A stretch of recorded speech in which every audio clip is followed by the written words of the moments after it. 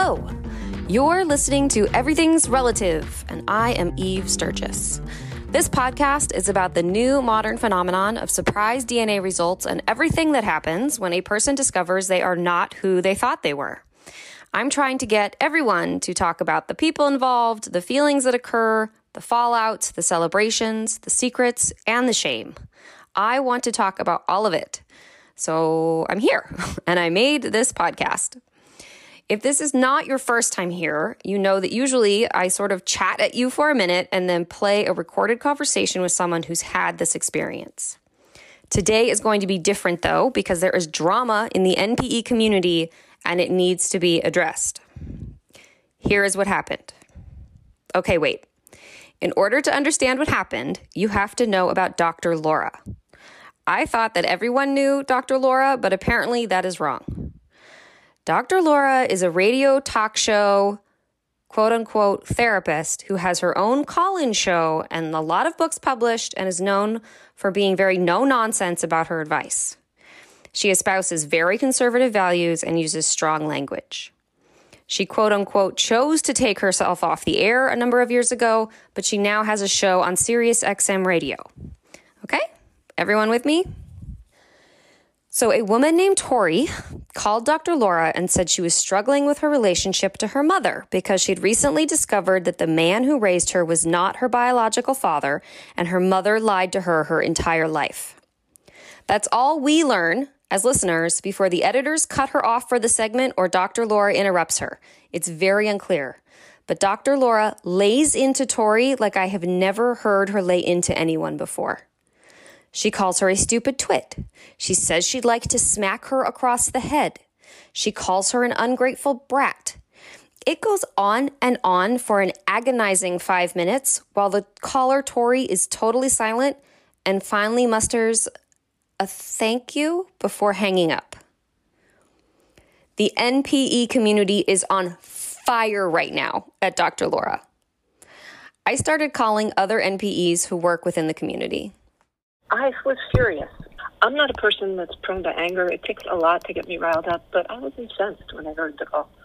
I thought it was so awful that it was hard to believe it was real, that somebody, particularly a therapist, could speak to somebody in so ugly a manner. I mean, it kind of struck me as if she was flicking a whip at the caller. I couldn't stop thinking about it. I listened, and it immediately, I started shaking. I was so angry. I had a chance to listen to it, and I am greatly appalled. The NPEs are sensitive about the collective experience, and the collective experience is angry about this one.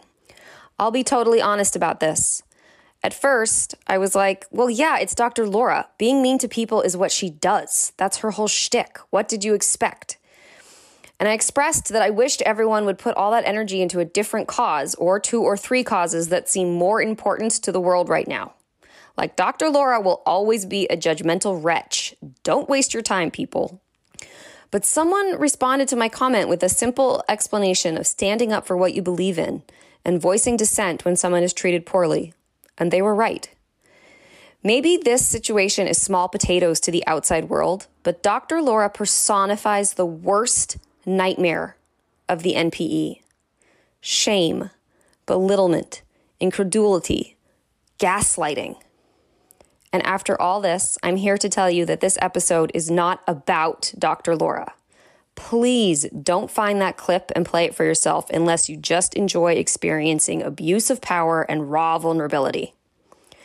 And even if you do enjoy that, please don't give Dr. Laura any more time or energy or clicks or visits to her page.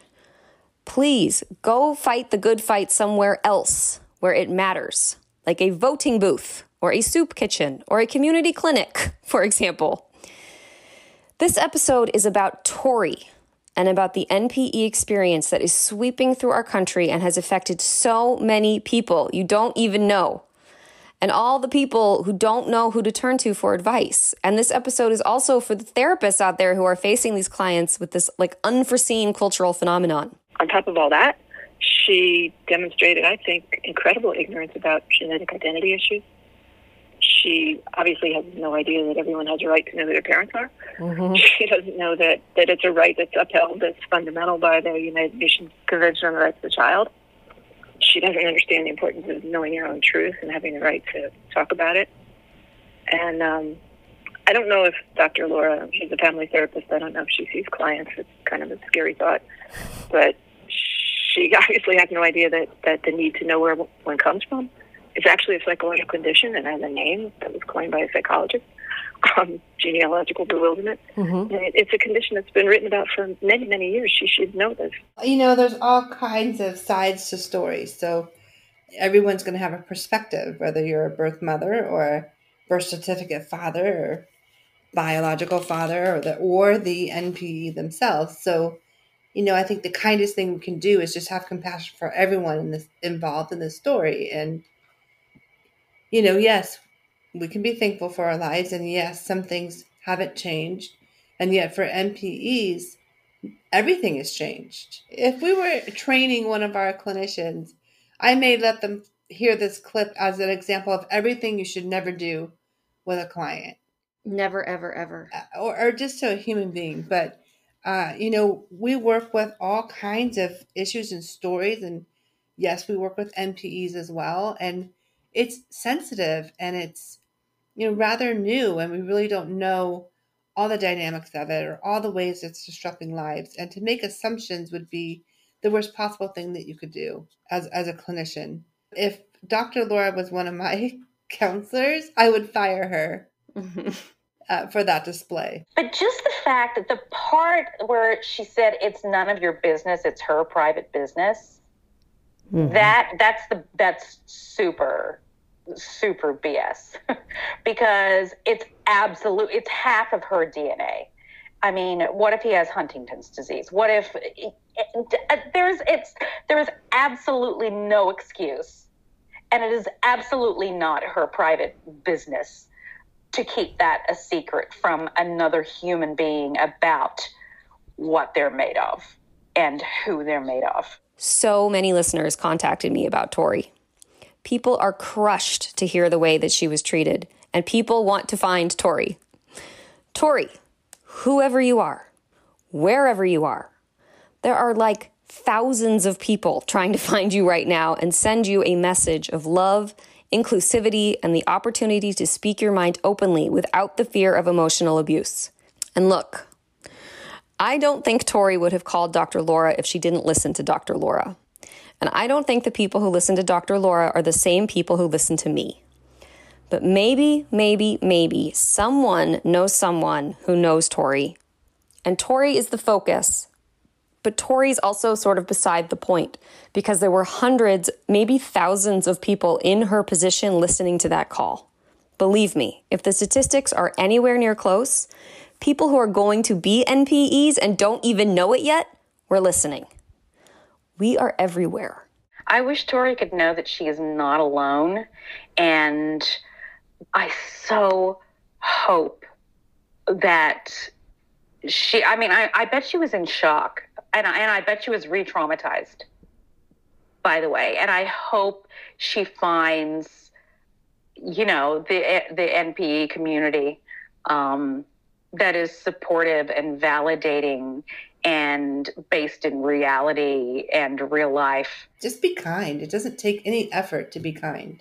So what I'd want her to know, and I do hope she's listening to some of this because, Twitter and Facebook are kind of lit up with people talking to her.